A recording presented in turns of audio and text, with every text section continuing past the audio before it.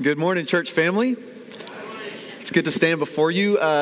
For those that might be visiting or new to Southern Hills, let me introduce myself. I'm Stephen Corbett, and I'm the communications minister here at this church. I'm not the preacher, so if you came expecting to see and hear from the preacher, come back next week. The preacher is Jared, and he's sitting right up here in the white shirt. Jared is on the fourth Sunday morning of a 4-week, you could call it like a mini sabbatical, a break that he is taking to read and to pray and to study and to prepare for the coming year. I'm thrilled that he's been able to take this break and to do the work that he's been doing. I'm excited about what he will be preaching starting next week, and we're going to show an image of the sermon series that he's going to begin this next week. It's called "The World Is Not Ours to Save." I've heard a snippet about this series, and I'm excited about it. And just for fun, because we're used to this, here's a photoshopped image of Jared as Superman.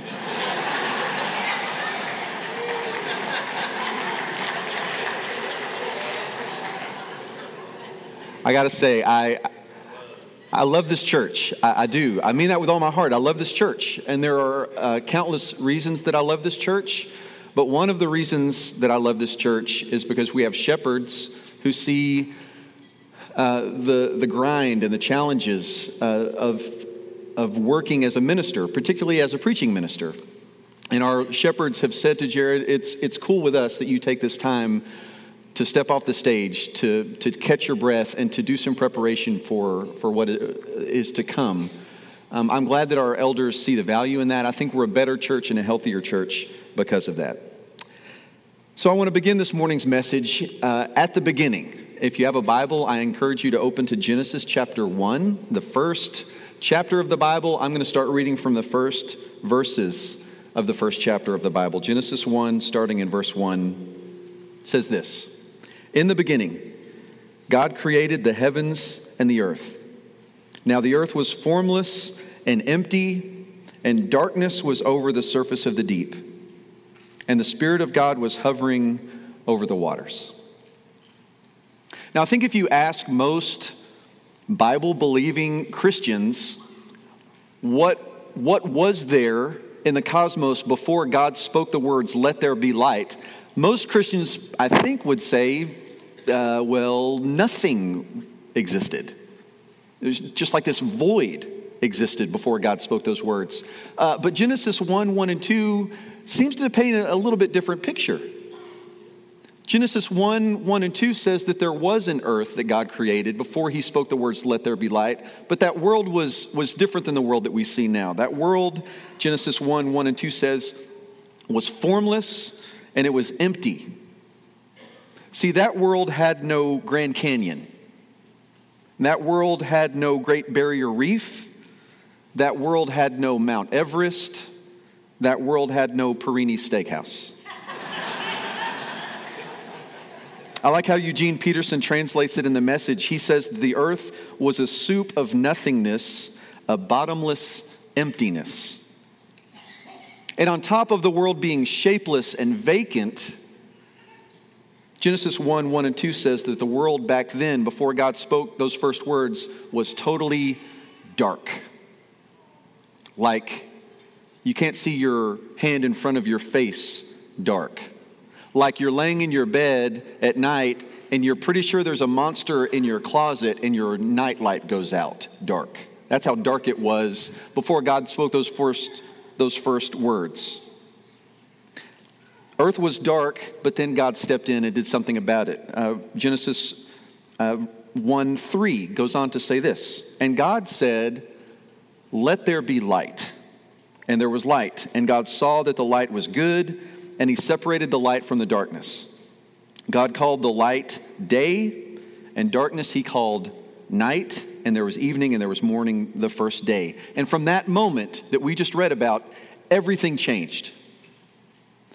Those words, "Let there be light," set into motion this chain of events that led to there being vegetation on the earth, and there being animals on the earth, and there being humans on the earth. Those words, "Let there be light," set into motion colors being on our earth and sounds being on our earth and beauty being on our earth. All because God brought his good light to our planet. So before we go on, I want us to stop and get this principle in our heads, okay? It's going to appear on the screens. From the first page of the Bible, we see God noticing dark places, and then we see God transforming those dark places with his good light, okay? We following so far? Good. We see that exact principle lived out through Jesus when he came to the earth. I want to read to you some words that a man named John wrote. John, who knew Jesus, who witnessed Jesus, wrote a gospel about the story of Jesus, says this early in his gospel in John chapter 1, verses 4 through 5. John says, "In Jesus was life, and that life was the light of all mankind. The light shines in darkness, and the darkness has not overcome it." There's the principle. God saw darkness in the world. He saw dark places in the world. Now, not the same kind of dark places that he saw in Genesis 1, right? Back in Genesis 1, the darkness was like a physical darkness, like you couldn't see things darkness. The darkness that existed in the time of Jesus was more of a spiritual darkness, right? There was darkness in people's hearts. There was darkness in people's relationships. There was darkness in systems. There was darkness in governments. There was darkness in religion. And so God saw the dark places, and he sent his good light in the form of Jesus to shine brightly and to transform the darkness in the world. A few chapters later in John's gospel, Jesus himself is talking, and he says this about himself. Jesus says, "I am the light of the world. Whoever follows me will never walk in darkness, but will have the light of life." I love that phrase, the light of the world. Jesus came to earth to be the light of the world. Martin Luther King Jr. famously said that darkness cannot drive out darkness, that only light can do that. And for 33 years, Jesus came as the light of the world to do just that, to drive out darkness. He came as the light of the world to reveal the grace and the goodness of God and to expose the injustice in the world, to make plain and to bring to light a path, a way of life that was pleasing to God. But here's the thing. The unfortunate reality that we know too well is that Jesus, who was a great light, the brightest light we've ever seen on our planet, in 33 years, he did not completely eradicate the darkness. We know that because 2,000 years after Jesus left this planet, we see darkness all around us. I mean, have you been watching the news or listening to the news? Every headline, it seems like, reveals and reminds us that there's darkness still on our planet. Stories of violence and drought and disease and corruption and war and abuse. I could go on about other stories that we see all around us that have to do with darkness. And then there are things that don't make the news, things that probably many of us in this room are dealing with in our lives today. Things like pain and addiction and faithlessness and grief and shame, darkness. This world that was created by God and this world that is loved by God is broken.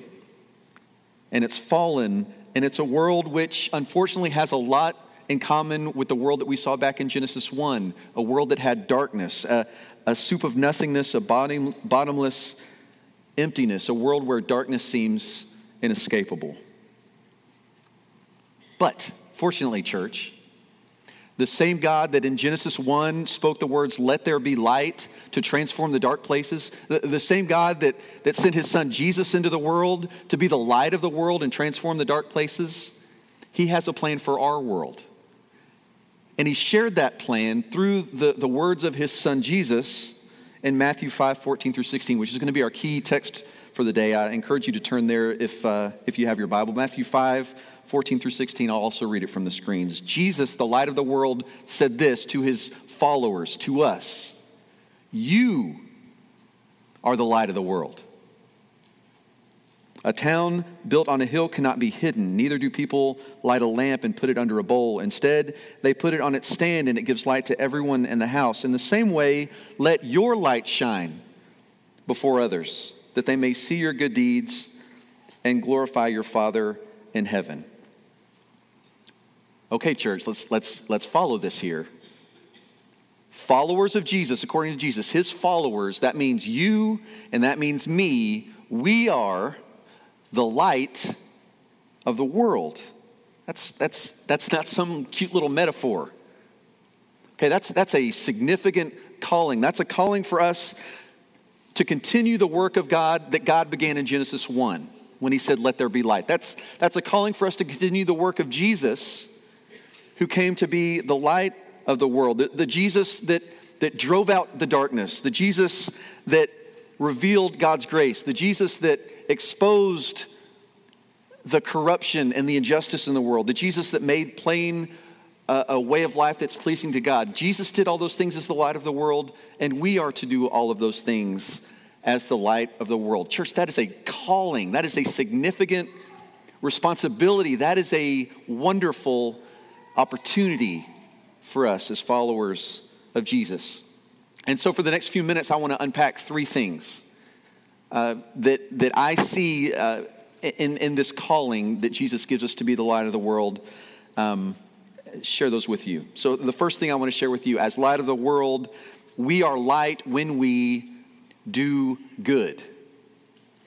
We're light when we do good. This notion, this metaphor of being the light of the world, it probably brings up different word pictures in different people's minds. Some people might think of like a candle lighting up the world, or something. People might think of a lamp providing light.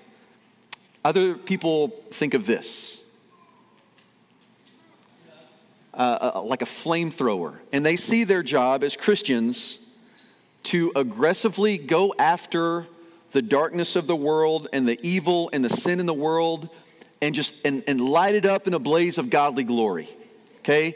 They take their light from God and they see the wickedness around them, and they go scorched earth and just like burn it down, the evil and the sin and the people who commit all the evil and the sin. Brothers and sisters, I don't think that's the approach that Jesus took at all. Jesus was known more for his gentleness than for his aggressiveness. Jesus was known more for his acceptance than he was for his finger pointing. And it might just be me that believes this, but it seems to me as I read the story of Jesus that the further he stepped into the dark places and the more he interacted with the people who were in the dark places, the more gentle he became. The more he stepped outside of his house of worship, the more, I don't want to say the more accepting, because he is always pretty accepting, but you know what I'm saying? The more tender and cautious and careful and less aggressive he became.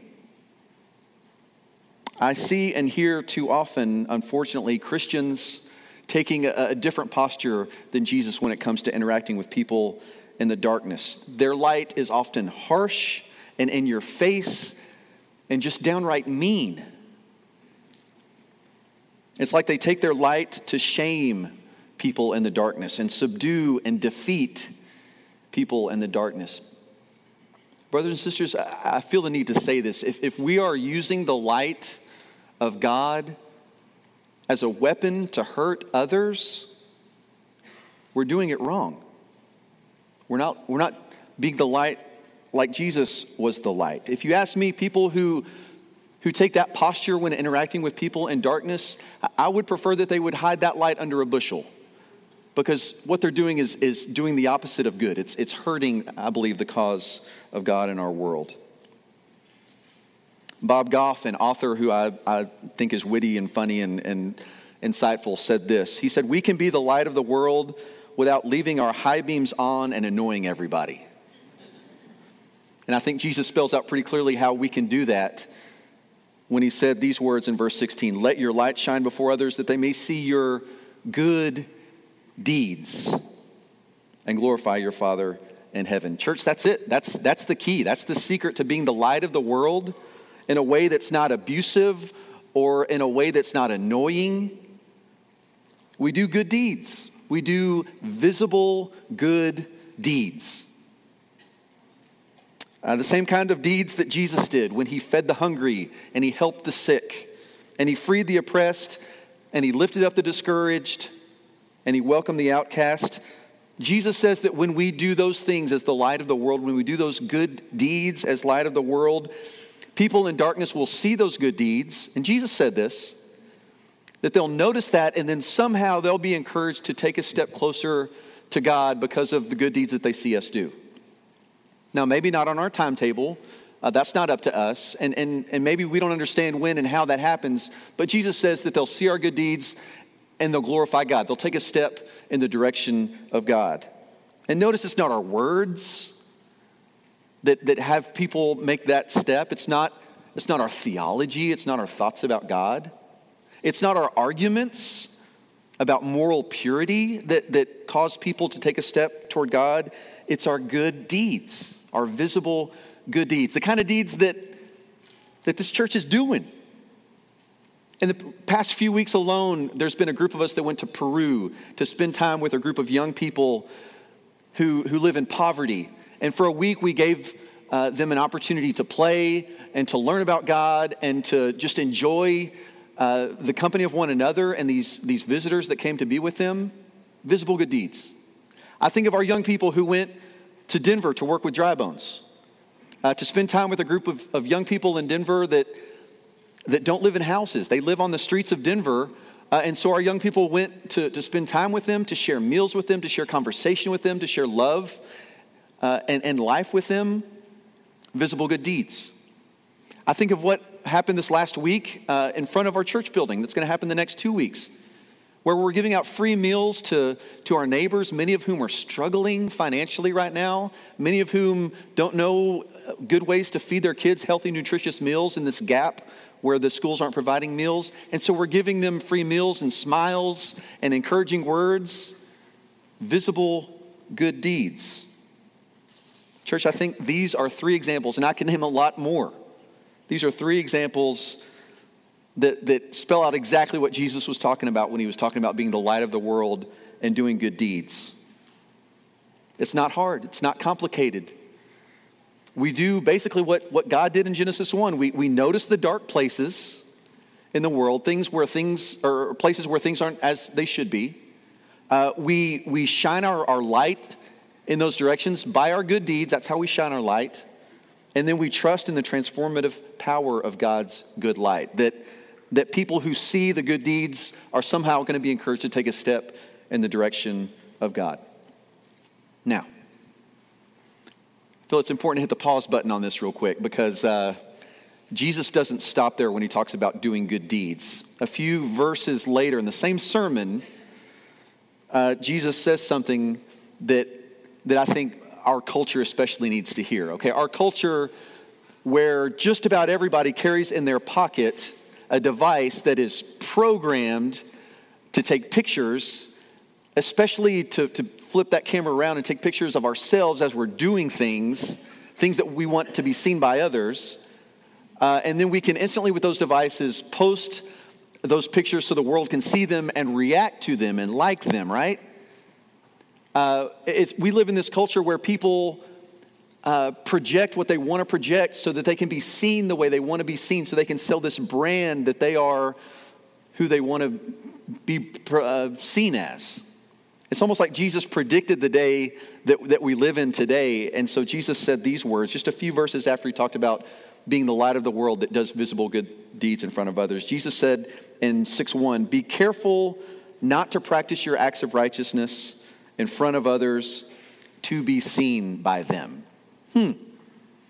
Same sermon, Jesus says these 2 things. Number 1, he said, do good deeds in front of people so they'll notice and glorify God. But don't do your acts of righteousness to be seen by others. Church, there's a fine line. There's this razor's edge that Jesus tells us that we are to walk, where we're doing good things that others can see, but we're not doing good things to be seen by others. So how do we do that? C.S. Lewis gives us a pretty good answer. C.S. Lewis wrote, "Don't shine so that others can see you. Shine so that through you others can see him." I like that, Brother C.S. That's good stuff. Shine so that through you others can see him. Our shining is not for our own sake. It's not to get noticed. It's not to get attention. Our good deeds, our shining, our light is so that others through our good deeds can see him. We shine as the light of the world when we do good, number one. Number two, we shine as the light of the world when we live differently.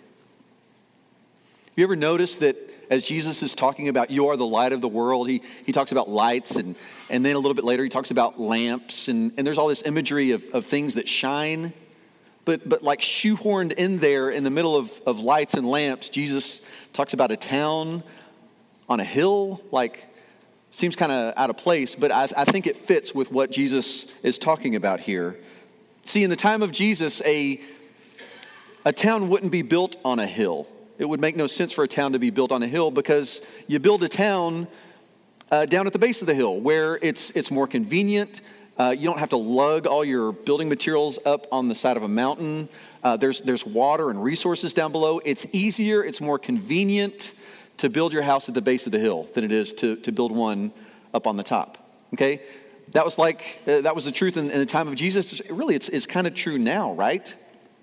People typically don't build on the tops of hills and mountains. We build down below where it's easier, where it's more convenient, where there are more resources. For instance, if you drive south of town, like toward Buffalo Gap, you'll notice there's some like foothill, they're not mountains, they're foothills. If you drive in that direction, you'll notice that there are neighborhoods, like miniature towns that are built at the base of those foothills. Lots of houses down there. But the higher up you get, the fewer the houses are, the more sparse and spread out the houses are. Why? Because it's hard to build up on the side of a mountain. It's easier to build down below. But you notice the houses on the hill, don't you? And especially at night, if you're driving by a mountain or a foothill, and that house that's built up high, if they have their light on, the light from that house can be seen from miles and miles around. You notice the house built on the hill.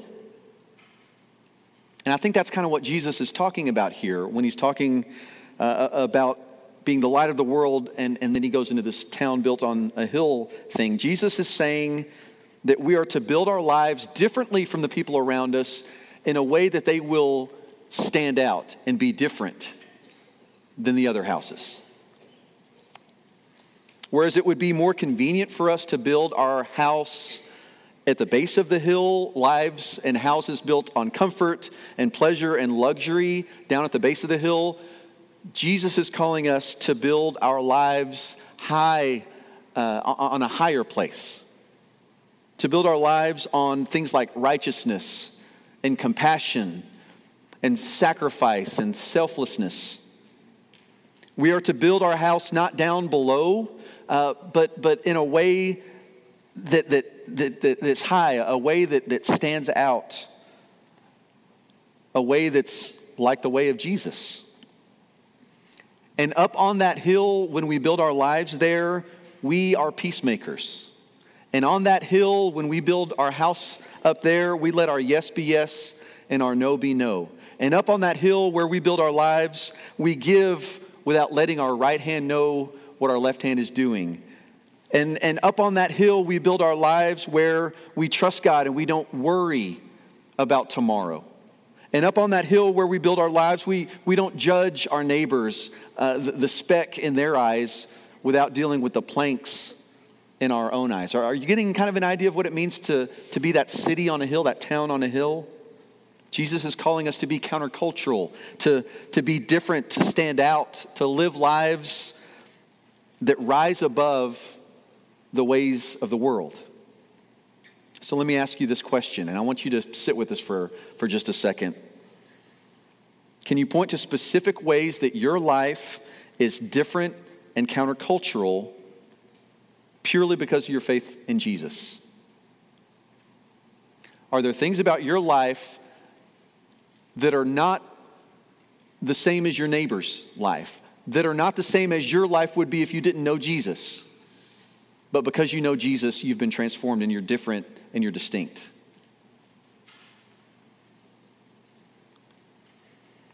If you're like me, there's work to be done there. Because there are areas of my life where I think I feel pretty good about my answer to this question, where I would say, yeah, God's worked on me. God's done some stuff in me. I'm different in certain ways of my life, but I know in my heart that there are a lot of areas of my life where I'm not that much different from the world, where I haven't let God transform me yet. Now, I believe that God is at work in me. He's not done with me. And I believe that if there are areas of your life where you haven't been transformed yet, where you're kind of still living like the world, He's not done with you either. He's at work in you. He's transforming us by His light to be light, to be that distinct town on a hill, to live differently. We are light when we live differently. Thirdly, we are light when we shine together.